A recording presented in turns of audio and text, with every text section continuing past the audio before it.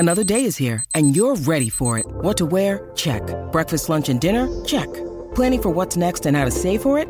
That's where Bank of America can help. For your financial to-dos, Bank of America has experts ready to help get you closer to your goals. Get started at one of our local financial centers or 24/7 in our mobile banking app. Find a location near you at bankofamerica.com/talktous. What would you like the power to do?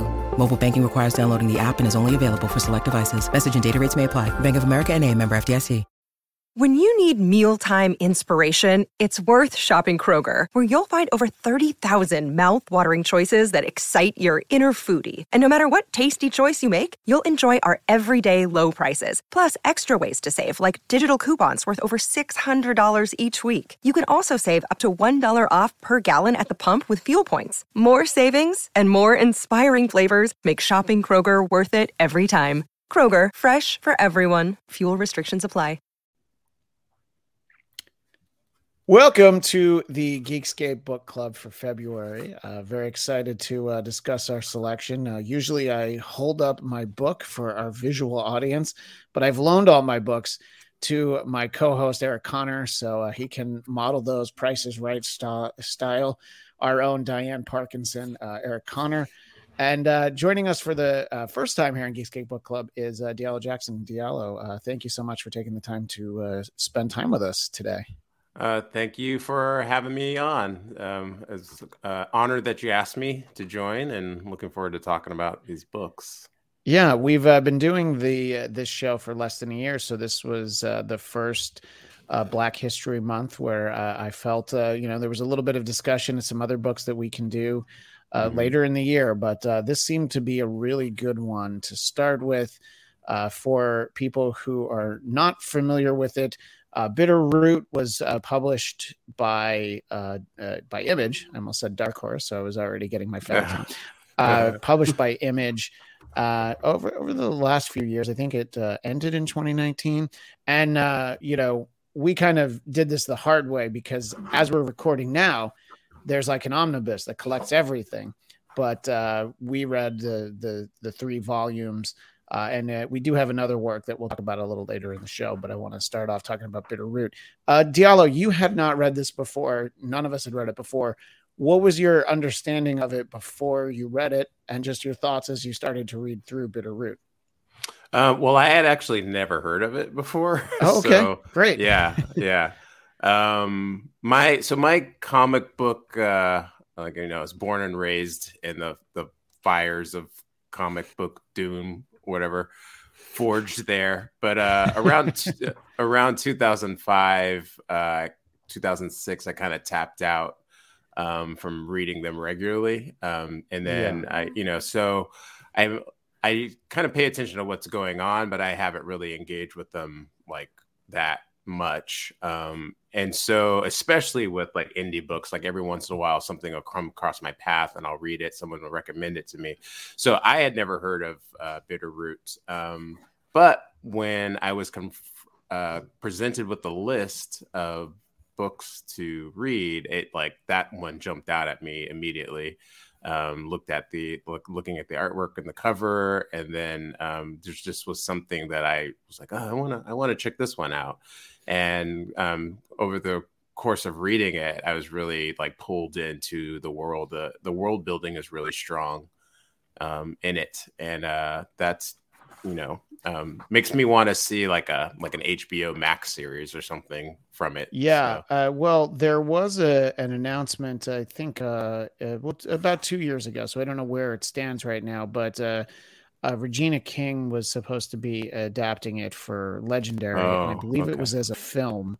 Just checking my notes very quickly. I came across that in 2021, I think it is, but I haven't seen any. When I was looking through, I did a kind of a search for a while.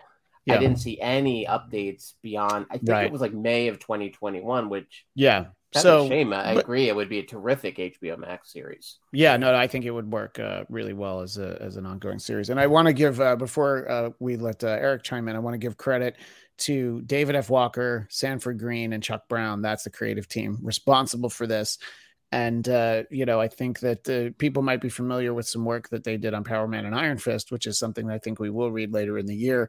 But this really stood out because, Image is hardly a small publisher at this point, but they're not Marvel, they're not DC, and most of our books have really been Marvel and DC. Most of them have honestly been Marvel. And it was interesting what you said, Diallo, because in about I think the end of 1999, I also tapped out from comics, and I like the 16 years before that, I was reading almost everything that I could get my hands on. And then at a certain point, I don't know, you just there's outside factors, but sometimes you're just reading these stories and you're like, I don't know, I'm just not into it right now. I'm reading a lot more stuff now because of this show. And one of my favorite things about this show is discovering something like this that I had never actually read, forcing ourselves to find time to read it. Eric, your thoughts, were you familiar with this at all? Or like Diallo and myself, this was it just jumped out at you, right? Completely. To the point where I'm always assuming, Christian, when you assign something and I'm reading, I haven't read it, I assume like I'm the last guy at the party, the last dog to the bowl, and everyone else knows it but me, and then I feel like a fool. Like, how did I not hear about this one? Because look, when we did that with Batman Year One, everybody was right to judge us for having not read it, but we just hadn't. Yeah. Wait, what? I think it's just because I was always a Marvel snob. So one of those. Oh, okay. I wasn't a Marvel snob. I was more like a Marvel as a kid. Arrogant. As a kid, I was. Yeah. I've read a lot of stuff now. But that my upbringing, it was almost like you're betraying your team. You know what I mean? It was like like, oh, I heard this was good. But anyway, so about Bitterroot, though, Eric, as you dive in and read it, what were some of your thoughts, big picture? Yeah, I mean, it's such a terrific series, and I was surprised to see like it did stop, right? I mean, like we've read these 3 volumes, and it doesn't seem like there's been any new issues unless my research. No, it seemed like they had like a finite story that they set out to tell, which, I think. I mean, I'll tell you. I mean, that last scene of them showing up at a concentration camp, I'm like, okay, I'm up for this. I could handle this as the next bunch of stories. Yeah. But I mean, look, the door's open because there's plenty of spots around the world that there's they would be well served. But Well, when I think the thing that really jumped out at me, ironically, it's like it's obviously very high concept. I love the setting of Harlem. Was it the 20s? The main part of the story is in the 20s. Yeah. Oh, sorry, I have to say 1920s because we're in another 20s. Oh yeah, the other point. Yeah. The Roaring 20s, as opposed to the whatever the COVID 20s have been. Yeah. But you know what? The thing that really actually pulled me in, and I realized I have volume 2 in the other room because it had the family tree. And I thought like the family dynamic was actually something that was a real nice surprise. Like, you look at the cover and obviously the high concept of it all kind of jumps out at you. Sorry for the reflection of light. But really like this idea of this is like a family business, and it has torn this family apart and brought them together at the same time. And so, the all the themes that they're tackling here, and there's quite a few, are really powerful, but the family stuff was really the stuff that actually I found gave this thing a heart, and really great character work. Love the voices of them. So that's the stuff where, when you mention HBO Max series, I'm like, yeah, because this is a group I would want to hang out with. Like, this family was fascinating. Yeah, Diallo, let's spend a little time talking about the characters because, when you meet an extended family all at once, it might take a little bit to find the different voices, but I feel like the characters are so unique and well-defined, especially, Berg overusing the big words at every chance. I thought that basically on the first page that he's on, he's already using, what we used to call 10-cent words, but 10 cents isn't really a lot of money anymore. So they're like $10 words. As we get to meet the family, what do you think what were your thoughts about how the character development seemed to have been done so well ahead of time that it didn't take a couple issues to get to know the characters? At least it didn't for me. Yeah. I mean, you got who they were almost immediately. You said Berg's use of the big words. Like, have to admit, a part of me felt like it was a little bit tedious, but at the same time, in a writing sense, it's the perfect way to establish who the character is. Like if it was live action, it wouldn't have doubled down as much on that, but it was a great way to show I hope not. It was a great way to show like who he is and what he's about. And obviously it could fall into parody a little bit, but it was actually showing how intelligent he actually was in relation to his, like we would assume the big guy isn't smart, but he actually is likely the smartest. And then what Blink was her name? Was her that was her nickname, yeah. Like she she came across as like the strong, you're gonna be the leader type right away. Their interaction, they're like kind of bickering or sniping it at each other, showed a familiarity that they had with each other. So yeah, I mean, I enjoyed it. It kind of reminds me of like I get in trouble for saying this a lot.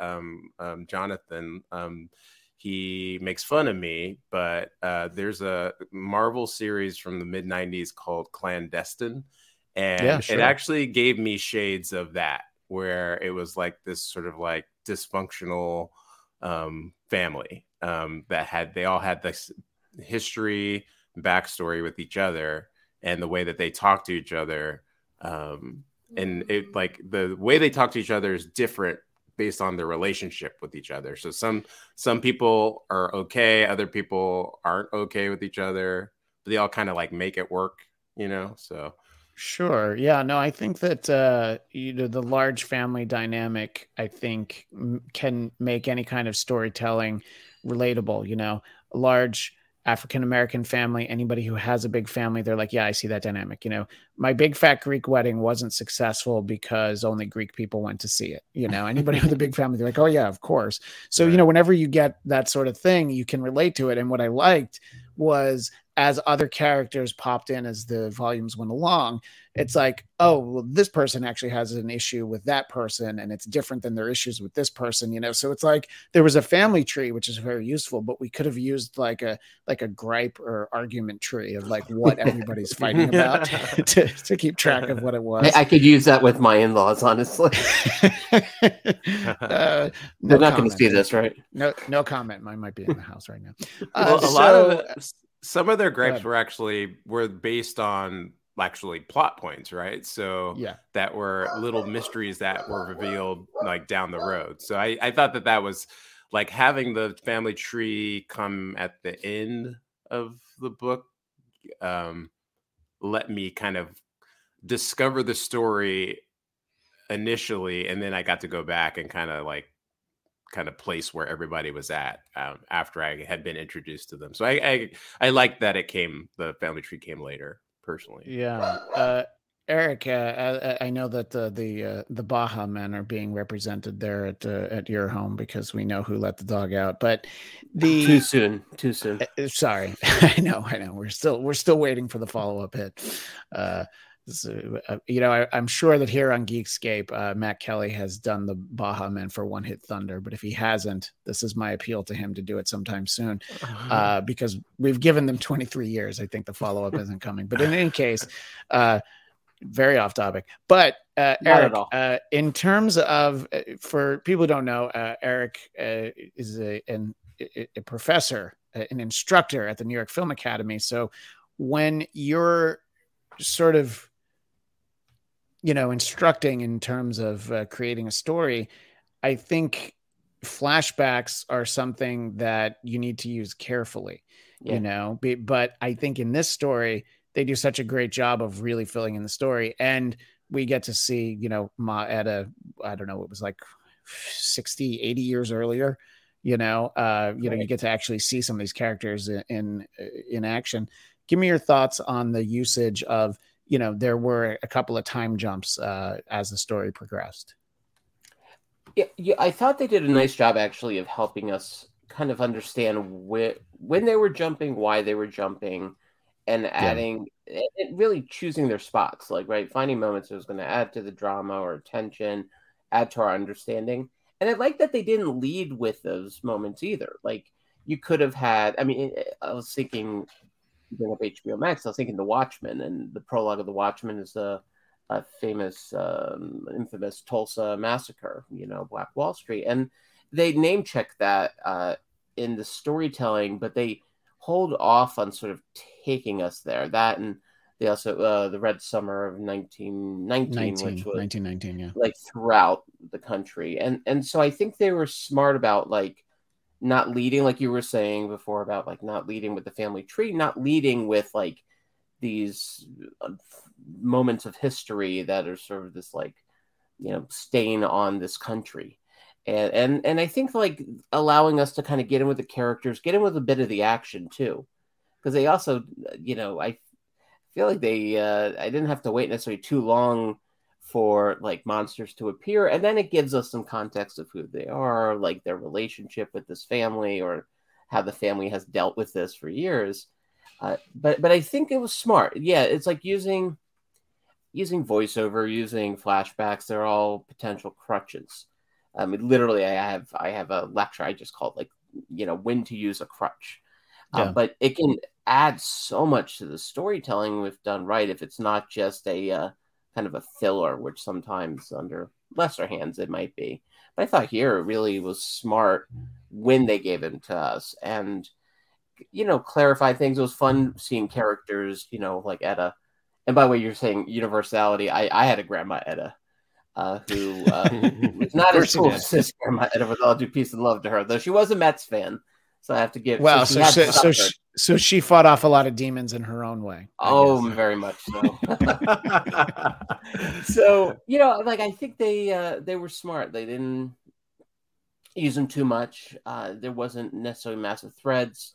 I mean, one thing that kind of jumped to me, honestly, the Quantum Mania connection. Weirdly enough, like as I'm reading this and having just seen Quantum Mania and the idea of parents being stuck somewhere else and having to find them. I was thinking like, oh yeah, Quantum Mania sort of missed the boat a little bit about the emotional side of what that means. Like if you lost a parent and then if we're able to reunite with them after an extended period of time. Like I thought this really actually developed that one thread quite nicely in a way that it's like into Ant-Man 2 and the recent one. I'm like, yeah, they really get into the messy emotions of that so well. No spoilers. I haven't seen it yet. So okay, yeah, it's okay because so far what he said refers to I get it. Earlier Ant-Man, Michelle Pfeiffer being left behind. Yeah. It's it is an interesting point, and I think that they, on the pages of comic book, you're able to spend a lot more time and stuff like that. Like we were talking about the grudges and the gripes against family members being very real, like, hey, you left me there, and the limbo realm that I'm not going to try to pronounce, but I probably should, but I won't. But Diallo, let's talk about sort of the big concept, this idea that we first meet the Janu and then there's other offshoots of them, but this idea of, the manifestation of basically evil hatred can turn people into actual demons instead of just metaphorical. I mean, at one point Maya just alludes to that guy in Germany with the book, and about so it's sort of an interesting way to have a literal manifestation of the hatred. And I think just dealing with this African American family, dealing with this story with these characters, I don't want to have this come out the wrong way, but it's like such a simple idea, but in the way where it's so accessible and so approachable, it's like brilliant. You're like, oh, that's genius. That it's like, no, people are turning into actual demons. Here's a literal serum where we can try and help them get back to being the good people they were, Yeah, I think, it did come across a little bit to me, like kind of like how you described, like, and I don't mean it in a like a pejorative way, but like a little simple, sort of like a direct allegory, but it like needed to be that. And they, with the character, I forget his name, the white character from the like Johnny the clan, Ray, I think was his name. Yeah. Johnny Ray Knox. Johnny Ray. So he like expands upon that idea, that gave that concept more complexity than it initially had. So you actually, because there's a part of you that's kind of like, well, why isn't everybody like that then? And it just shows that like not everybody's like that. And he happens to be a character that he was partaking in a lynching, but then he explains how he doesn't even really know how he got there. He didn't want to be a part of it. There's room for him to actually like it didn't go through, so there's room for him to actually not cross that line. And then he ends up, being the sidekick to the what's his I kept calling him Blade in my head, but the the character that he ends up kind of like being the sidekick to for a while, and like the his Friday. So it was it was like it was a good concept, and then they layer that a little bit later with the whole idea of sorrow and giving us a different degree of what monsters can be. So I mean, it's a good manifestation of human emotions. Yeah, I mean, to add that layer to it, that it wasn't the same cure for the sorrow as it was for the hatred. And I thought that I agree that the Johnny Ray Knox character, we meet him. He's at an attempted lynching. He's in a Klan robe, so it is not a character that you think you're going to be is going to be endearing towards you. And I did like that I actually forget which one it was, but there's a member of the family that's like, yeah, I got no time for this white boy because, he and it's just like, well, yeah, not everybody should accept him. But I thought it was his journey was really interesting because I think, you can see, although as hard as it might be to believe, 100 years later, the idea that somebody gets caught up in the idea with, like, oh, my friends are in this group, and it's the Klan, but it's like, well, I'm in the Elks Club. Is this like that? And it's like, no, it's a little different, but come to a meeting, and you can see how it would happen. Look, Johnny Ray Knox, probably not the smartest character we've ever read in a comic book. You can see how he would just kind of go with the crowd, but he's like, look, that's not me. That's not who I am. And I don't know. I thought that, and I thought that it was an interesting way to add that, to have this character.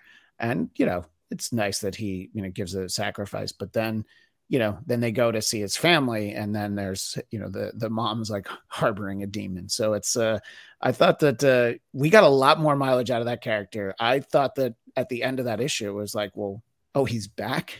It was kind of interesting. What do you think about that, Eric? Sort of the surprise of, I like using the term as sort of like the Friday, the sidekick that this was the go-to guy really for about half of the series, I think. Yeah, I agree. When you first read it, you're not thinking, oh, what this series needs is more of him. More double down on Knox, please, on Johnny Ray. I think, which, by the way, for a movie, that just the name you just makes me think like, oh, shouldn't Johnny Knoxville play that guy? Because I can see it, But anyway, what were you going to say, Eric? He might be a little old and overly concussed at this point for that role, unfortunately. You bring up, this great point too about, right, the idea of like here's the Klan and they're all demons. Like, I agree at some points, so you're like, oh, it's a little broad, a little on the nose, but I think there is something to be said, right? The characters who are almost like bear witness to those moments and allow things to happen. I mean, that's the thing. It's like there's those, like the levels of evil, like the levels, like have you been infected or at your, what was it? I'm trying to remember the comparison. It was like either it kind of comes from the outside in or the inside out, meaning you're a human who's been infected, or were you always a devil who's basically trying to be human? And I think that was an interesting concept. I kind of wish, if anything, they got a little more into, I mean, maybe if you set the story now versus then, maybe if this was in 2020 and 23, and you're dealing then with if you wanted to go with the metaphor, then you begin to ask questions about, you could get into politics even if you wanted to. Yeah. I mean, it could become something where then it becomes less sort of like someone's an evil skinhead or an evil Klansman versus like, what does it mean almost to be like a passive racist, and allow things to happen. I think that might be really interesting to explore. And that's where I think the Johnny Lee Knoxville character is basically like important, because there's so many people like that who do sort of allow things to happen. This is history over and over again. It's not just about the people with the biggest guns and the loudest megaphone, but it's also about those who either turn a blind eye or just kind of go along for the ride. And so I think that's where he is an interesting character to explore. You alluded to it earlier, but Nazi Germany doesn't happen if enough people don't just turn a blind eye and look the other way. If more people speak up. I think in terms of setting it in the past, I think it's better to have sort of that, step removed. It's sort of like how with the film and the series MASH was an allegory for Vietnam, but you didn't want to try and tell a story about Vietnam, so you put it in Korea. So this is like, we could tell the story now, but let's sort of deal with some more familiar times and sort of, a spot about 100 years ago. So I think that it would be interesting. I mean, they can certainly tell more of these stories. And if they did do, as Diallo said, like an HBO Max series, I hope it wouldn't be a mini series. I think you can really explore, even just the decades shortly thereafter, I mean, much less getting up to now. I want to talk about a character who we also really see, I think, a much more complex arc than I thought we were going to get, which is Dr. Sylvester. Let's talk a little bit about him, Diallo. Basically, he's sort of the big bad of the first volume, but then he's really along with them in the second and third. I mean, he realizes that he's basically doing the work of the devil for all intents and purposes. How do you think that the creative team handled the progression of Dr. Sylvester, Diallo? I mean, my impression was that the intention all along was for him to be sympathetic, like to where he ended up. Because when you first realize what he's up to at the very beginning, it like he was softer. There was a kindness to the way he spoke, and so I definitely knew he wasn't like the bad guy, even though he was kind of behind what was going on. So and then there was that sense of the redemption and being the active force for change towards the end, the pivotal turn that with the knowledge that he can glean. I think it was from the book. Was that the towards the end? Yes. So it's a classic. It's like a postmodern classic. I kind of think of it as where we've grown up with all these villains, but then in this postmodern world, we have like Magneto or Black Adam, all these characters, Harley Quinn, that are starting to be looked at as sort of heroes in their own way, and not even like it's a step beyond anti-hero. It's like they actually are a force for good and change. They don't embody the light, but they actually are on the side of light. But it's examining those characters. It's actually the comparison that I was going to make is, Magneto has this tortured backstory, which of course we talked about in our previous episode where we focused on God Loves Man Kills with Chris Claremont. And having spent time in a concentration camp, watching, I believe, his wife and both children die, Magneto is a sympathetic character, despite the fact that, on his resume is founder, Brotherhood of Evil Mutants, so there's moments, there's different ways that we express our dissatisfaction with the world. I think that, it's interesting that you mentioned the book, because it reminded me that there's so much stress, and I think it's from the sort of the standalone, the summer special, where we see Berg is very young and he has a stutter, and sort of like the weapons to give him are the books, and the idea of the power of books and the written word, I think in a comic book is a great thing to have. And I think sort of having this story be, a little simple, easily accessible, is because, while this is not, I have a 7-year-old and a 5-year-old, this is not a book for them. You can still see, middle school, junior high kids. It's like, this is a way to kind of understand the world in a way of like, well, people have demons inside, and in this story, they literally have it. So I think it's a nice touch to kind of, this written word reminding you of the power of the written word in general. I thought was a nice touch. But I wanted to pivot to Eric about Dr. Sylvester. Wanted to give you a chance to give some thoughts on him. Sure. Well, I think those early scenes were really interesting with like him and was it Nightdale? Yeah. Their bond was really interesting, and it's like how gentle they were with each other, and then you would see these forms they would become, and so I think a lot of times with these, these babyface turns, to coin a wrestling expression, you need to have like some kind of an emotional connection with those characters. So like Magneto losing his family, you can understand how that might make him pivot one way or the other. And so I think here, like the moment where she's killed, you could see like how that, whatever sort of like civility he had and education he had, like sort of went by the wayside for a bit, although he did, again, eventually come back around.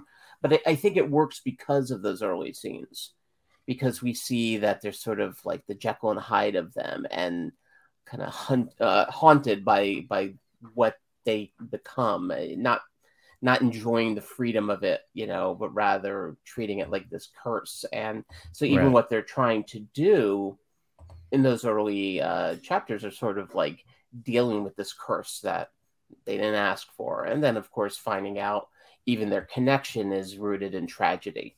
So I thought all those moments really played so that his shift didn't feel forced. It didn't feel phony. It felt kind of organic and natural, considering where he began.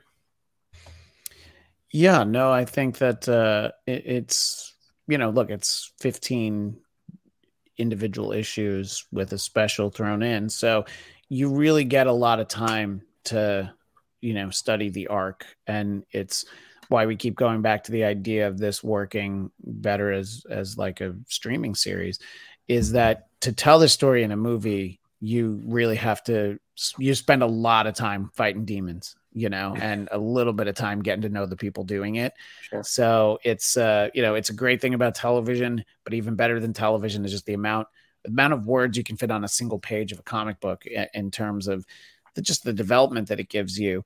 I would hope that if these characters all get brought to the screen, it happens in such a way where we're able to get to know them as well as we did here in the book.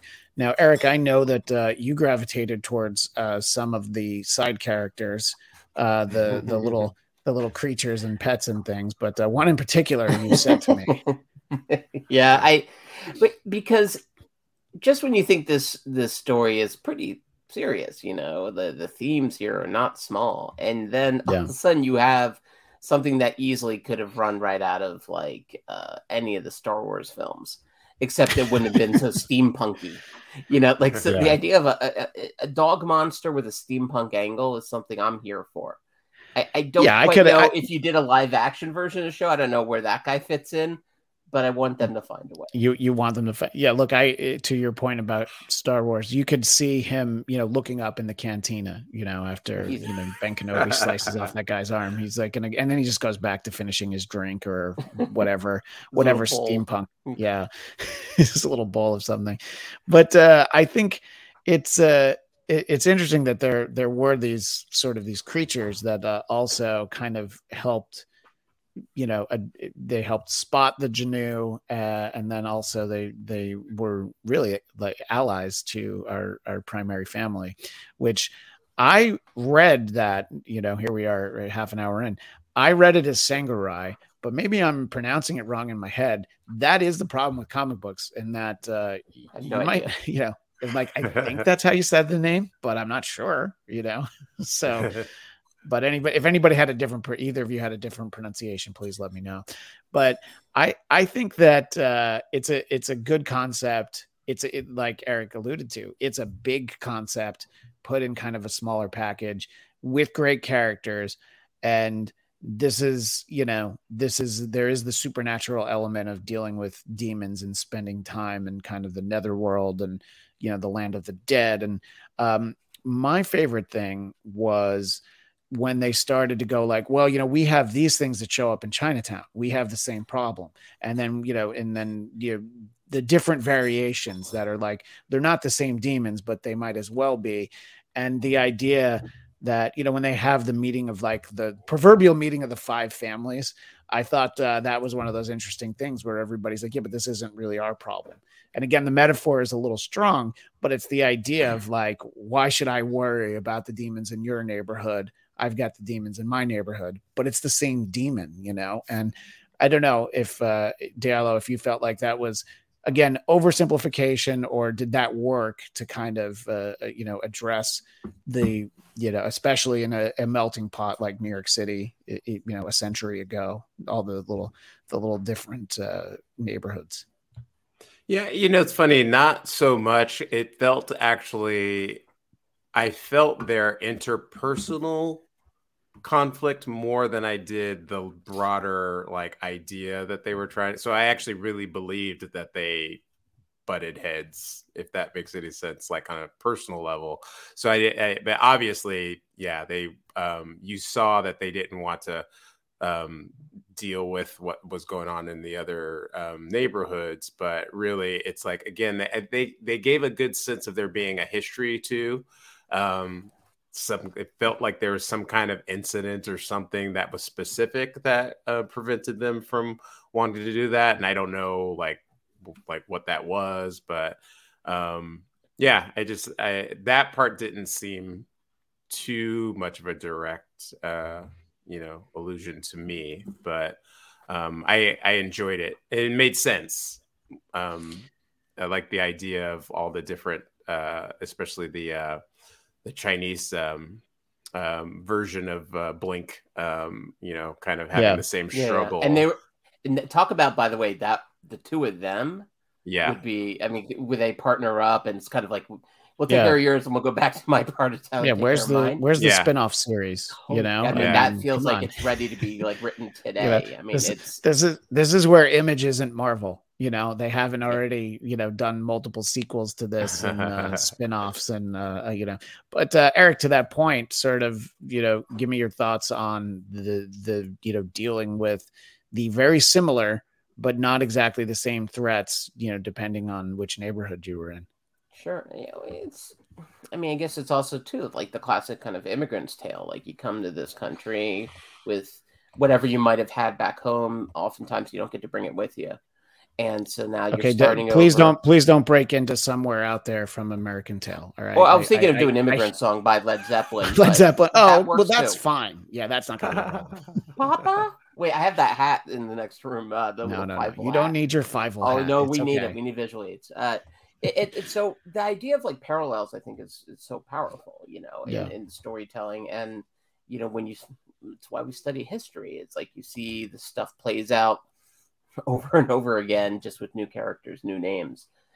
You alluded to before Big Fat Greek Wedding, like that's why that thing played so huge. Still one of the biggest romantic comedies of all time, because you just change a couple of the dishes, a couple of the words, and it's basically your family in some capacity. And so I think it was smart that they alluded to it. They didn't lean in too hard, but it is funny. They set up themselves to really expand this universe well, and it's just I don't know, the inner workings of this label, like this imprint, why they wouldn't think to say, okay, there's more storytelling you could easily do with Bitterroot. Yeah, but as big as Image has become in the last 30 years, they don't put out anywhere near as many books as probably even as Dark Horse, actually. I think that there's only so much bandwidth to, push out new books, but I think it's certainly welcome. The fact that they've just put out the new omnibus will probably help the interest, and maybe they've got plans, maybe it's part of like a reset. One of the things you sent me, Eric, and I'm glad you took a picture of this, because I forgot to grab these before I launched my books, but there's a number of these throughout the volumes, and I think that they existed as ads. This one, obviously, it's for our audio audience.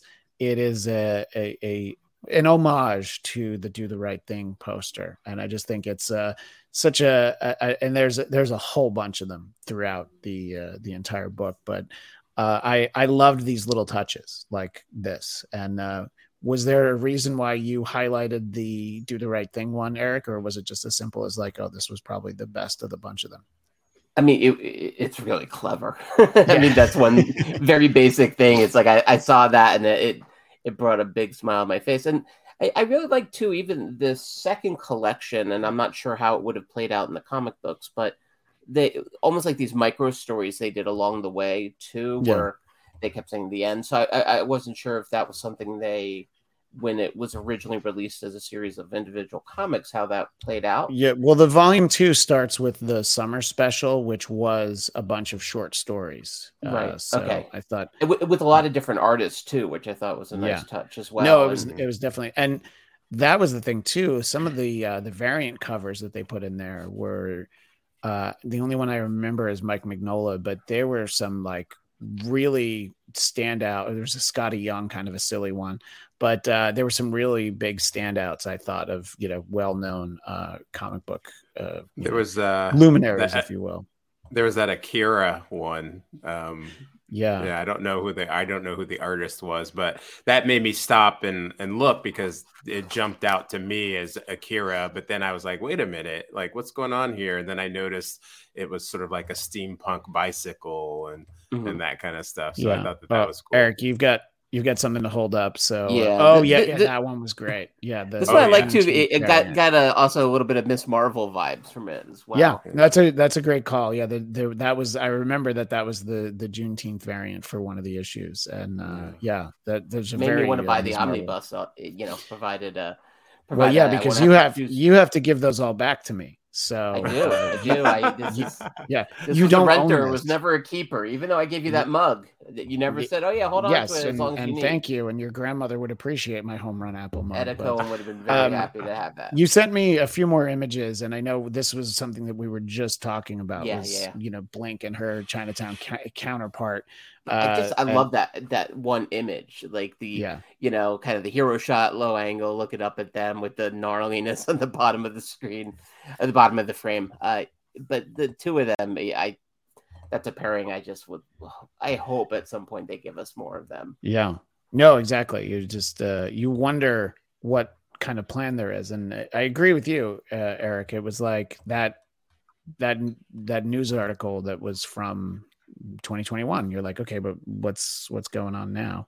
And before we shift over to talk about our other book, there was one more image you sent me, so I want to give you a chance for our visual audience, but for our audio audience, maybe take a moment and describe what this one was and what made it speak to you.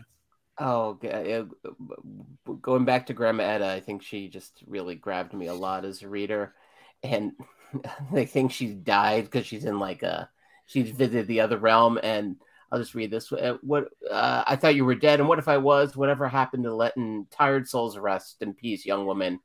And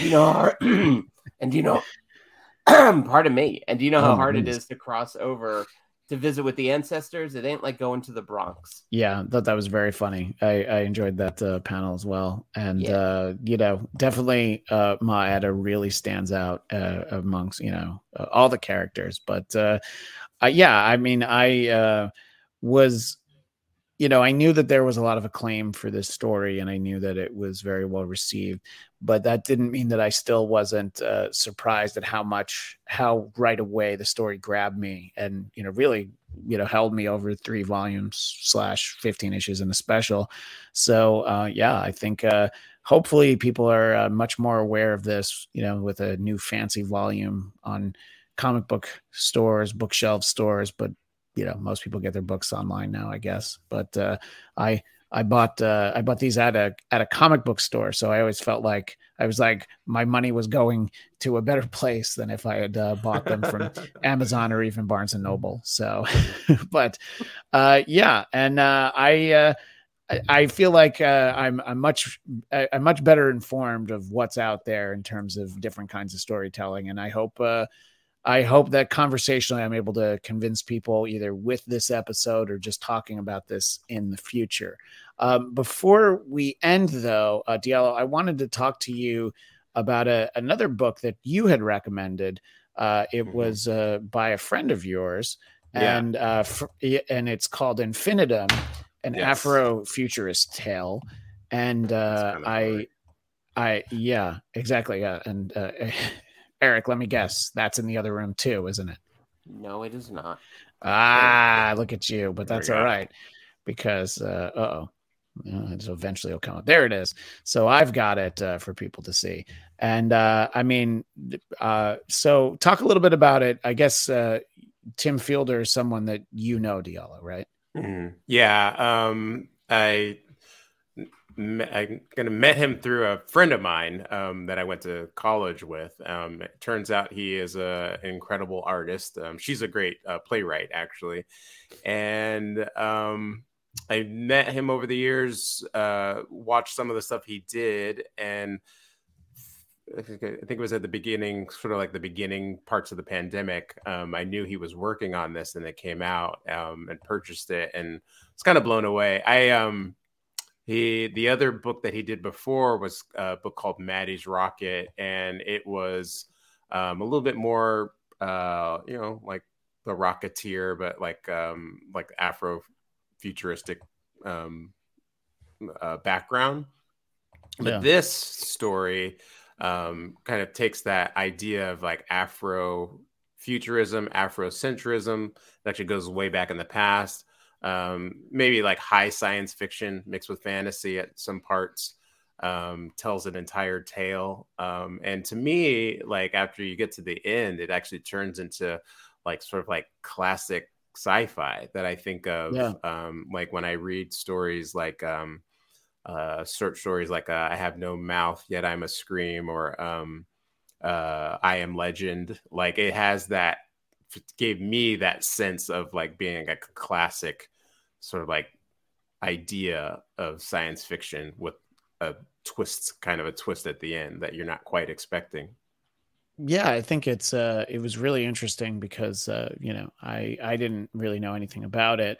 You had mentioned it, and I was like, great, I'd be interested in reading that, and I was talking about it on the show, and I didn't realize that it was going to really touch on a number of genres, from sort of like Conan the Barbarian style feeling to the most futuristic future sci-fi, and just an interesting concept of this character who can't die. It's a concept of we did the original first 20 issues of Sandman last year, and there's a character that on a whim Dream just decides to make him immortal, that no matter what happens he's not going to die. And so this carries that, instead of giving let's visit him over 100 years, let's visit him over, I think it was like 150,000 years as it by the time that it ended.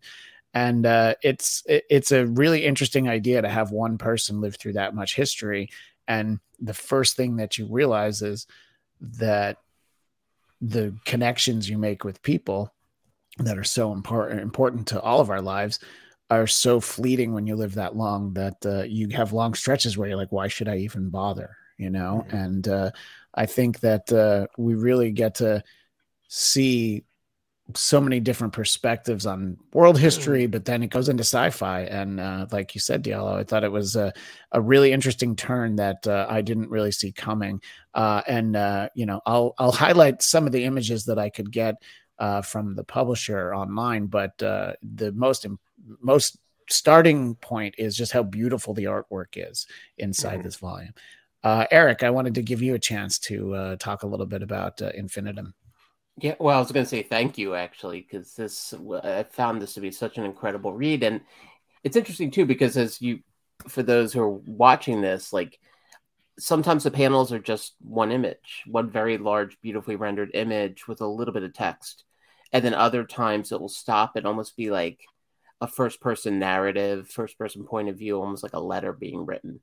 And this thing spans, I mean, it's like it spans the history of the world, past, present, future. And there was one line I grabbed, I thought was really just like the whole point. I run light years from my former life, and the same fate stalks me here. I thought there was something about that that's like was so powerful that, like, in essence, like, you know, he's it's the record that just keeps skipping on the same note, and yet the note was so beautifully rendered through so many different incarnations, you know. And so, to be clear, he did all the art on this as well, right? Not just the text. Yeah, he's the artist and the writer. Yeah, heck of a I mind. I don't know what to say other than like I've seen him at it for a while. He actually gave a TED talk some years ago about Afrofuturism, TEDx talk, and it's been interesting to watch the direction he's going. Some artwork that he's working on for a new book. It looks science fiction based, so looking forward to seeing that one come out as well. The thing I like sorry. No, go ahead. No, I was just saying, one thing I came across was he had an exhibit in New York that was that, and I was really when I was reading about it, it sounded terrific. I was like, oh, I wonder if he'll ever come out to LA. But it was it 30 years of Afrofuturism, comics, music, animation, decapitated chickens, heroes, villains, and Negroes. I'm like, how did I miss that? I don't think I've been in New York City for a while, so I don't think I would have been there when it was there. But I do hope, but maybe you could put a little bug in his ear to bring that out to LA. Yeah, I actually tried to get him to make it out to LA Comic Con, but he wasn't able to make it this past year. And then maybe he'll be able to make it out to San Diego and bump into him there. But one of the things I like about his story and Bitterroot as well is that it centers Black characters, and not just the characters but their experience. So it doesn't do a lot of there's a lot of narratives that try to like service lots of different perspectives, I think, and it doesn't bother with that. So it kind of stays true to itself. And it's like I took time to like look at like the makeup of the background characters sometimes, and like for the most part they are all Black, and it's sort of like normalizing that, saying like it's okay to have stories with just Black people, and not that it's discriminatory or anything like that, but just sometimes that's all. Like if it was a book that was set in Asia, I would expect all Asian people to be there and have it told from Asian perspectives. And sometimes we get these stories where they'll have that perspective, but then they'll have a pivotal like white character in there that tends to be like the white savior, and we don't get that here. And I just really enjoyed that piece, and Bitterroot does that as well. So I just it's just in some ways it was refreshing to see that. It just felt organic and true, you know. And so for Infinitum, I actually, you know, where Bitterroot, I would like to see it as like a HBO Max series. Infinitum felt to me like it could be like a really cool, beautiful short story, like a film short, you know, like, you know, 20 minutes or something, and just focusing on the beauty of the art and have someone kind of telling the story with the voiceover. I would love to see it animated in the same style as the book. You know, I think that would be great. And it's I agree with Eric. It's sort of like I had never heard of this book, but you mentioned it, and I was so glad to have had the opportunity to read it and sort of, you know, go on that journey. And it's like it could be a fast read, but then you really want to take your time and look at all the artwork. So it's like, you know, it's a little bit of a massive book, but I don't know. It was like $20. It was I was about to pitch the cost. I just bought it on Amazon. It's for a nice hardcover with beautiful, first of all, really nice paper, but that is important to highlight the wonderful artwork. And so let me obviously. Eric and I had very different, experiences and outlooks on the world. I just sort of wonder sometimes, Diallo, for you, if say that, there was a point when you were younger, if you had found both of these books, would they have spoken specifically towards your experience because of the fact that there are so many Black characters? And, I do you feel like there would have been a connection that, you said you stopped reading comic books in 2005. By then they were fairly inclusive, not as much as I would say as they are now, but certainly more than when I first started reading comics in 1983, but do you feel like these would have stood out? Let's just hypothetically say, 20 years ago, 30 years ago, if there was something like this being offered at that time, do you think it would have had a greater impact on you when you were younger? I think definitely. I talk about this a lot when I actually did a panel on like Black representation of the Black characters at LA Comic-Con. And one of the things for me in relation to comic books is that growing up, as much as I loved all of them, there was always like a absent piece. Like, so I rarely saw characters that looked like me. And then when they did show up, they tended to be, like in a, caricature, sometimes like a stereotype adjacent. I was talking with somebody just the other day about the 90s, early 90s, speaking of Image, that first group of Image artists.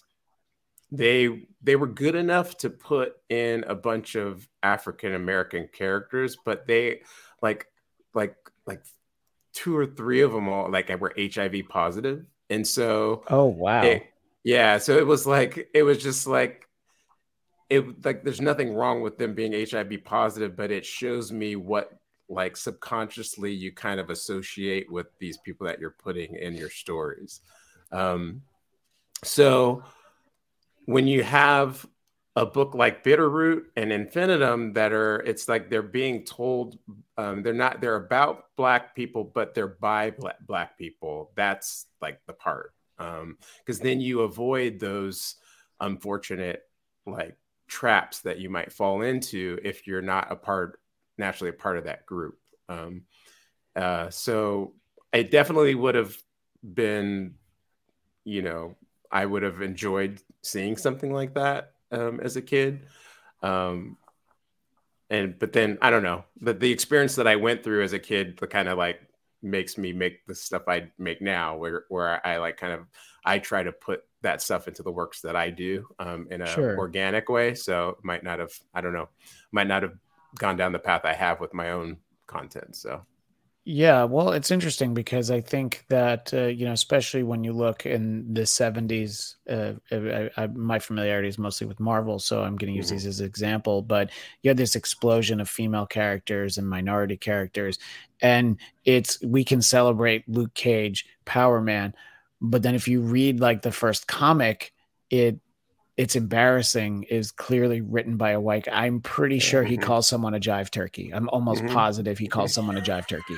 Right. And it's just yes, part of that is being dated. It's what, 40 plus years old, but also just the way everybody talks. You're like, oof, but it's great character. Later interpretations. I loved the series, the Luke Cage series that we got.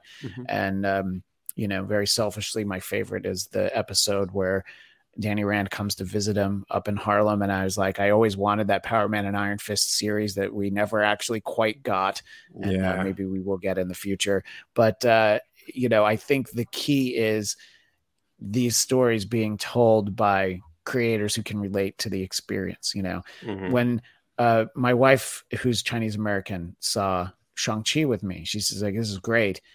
But boy, do I wish that they made movies like this when I was a kid, you know, and it's you know, you can't really do anything about what went before, but it's great to see that there are these opportunities, you know, for creators.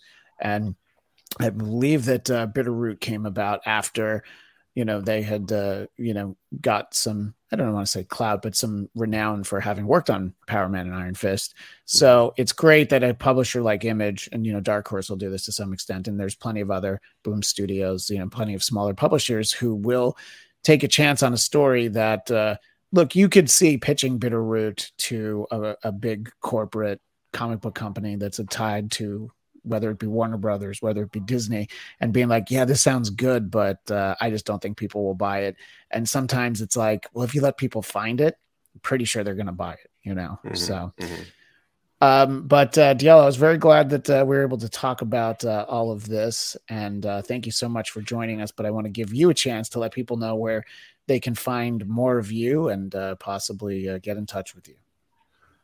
You can find me out in the ether doing my thing. I have a fantasy audio book / podcast called The First Noel Chronicles that I've been re-recording lately and putting re-putting up the episodes and doing new versions of those. You can check out my website, First Noel Chronicles.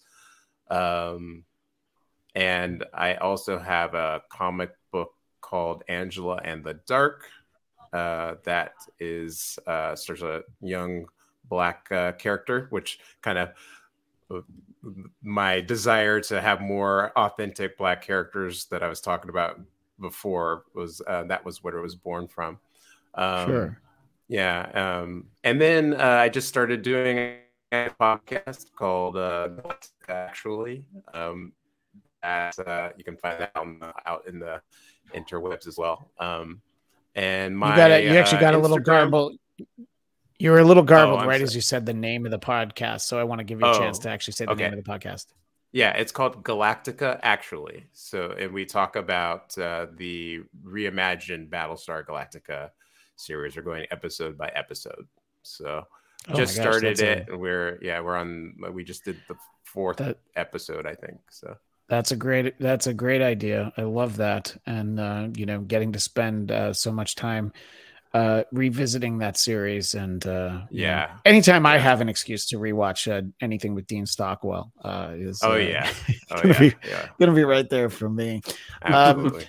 For here on Geekscape Book Club, next month, Sunday, March 26th, we will tying into the upcoming Kang Dynasty and the Ant-Man and the Wasp, Quantumania. We're going to do a very recent volume. I believe this is from 2021. So some of the newest work, Bitterroot probably up to now was the newest thing that we had read. But Kang the Conqueror, Only Myself Left to Conquer is the collection that we will talk about next month. And really, we're going to be spending a lot of time with Kang. So we want to give people a chance to read what Ian Kerner seemed to think that was the starting point. And if you're a big Geekscape fan, you know Ian does all the movie specials with Jonathan London here at Geekscape. And I texted Jonathan. I'm like, can you ask Ian what we should read? That's a good Kang story. And I actually thought it was going to be something from, you know, I don't even know. I mean, the character's been around for more than 50 years. And it was something really recent. Seemed like a good starting point. So I'm excited to read that next month. And looking forward to putting together the panel to discuss on that. So look for us on March 26th. Eric, thank you for your time as well. Please let people know where they can find you. Sure. You can catch me at Count Eric Connor over at Twitter and Instagram. And the documentary I helped produce, Other Voices, is hanging out on Amazon Prime. So if you want to give that a watch, it's on Amazon Prime in the way where if you have Prime, you can watch it. It's not an add-on now, right? I believe so. Although it might have shifted. I know those don't tend to always stay that way. So right. It might cost you $5-6, but I'll pay you half of it if you don't. He'll pay you back in Mets home run apple. In Mets home run mugs. Yeah, I'm a fair man, but yeah, and thank you again. Fun thing about this book club is getting increasing my diet healthily with books that I hadn't read previously, and in some cases had a very long time to read, and I didn't get around to it. So thank you, Christian, for making me hold my feet to the fire and increasing my comic book lore. Well, I made it as easy as possible. I said, meet me for coffee. I'm going to give you these 4 books. Read them over the weekend. Not quite. Really aggressive, actually, but very aggressive. It worked. Yeah, it worked. Eric, before we head out, is that a Shogun Warrior on the floor? Yes, it is. You? Good eye. Yes, that is an original from. Good eye. Yeah. Damn. Yeah. I've been looking at that for the last 30 minutes. Yeah, and it's big actually. It's have one of those. Yeah. Oh my gosh. And thanks to the fact that my mom never threw out anything, also meant it took me half a year to clear out her house after she passed, but it meant I got to bring that beautiful boy. You got to bring a Shogun Warrior home.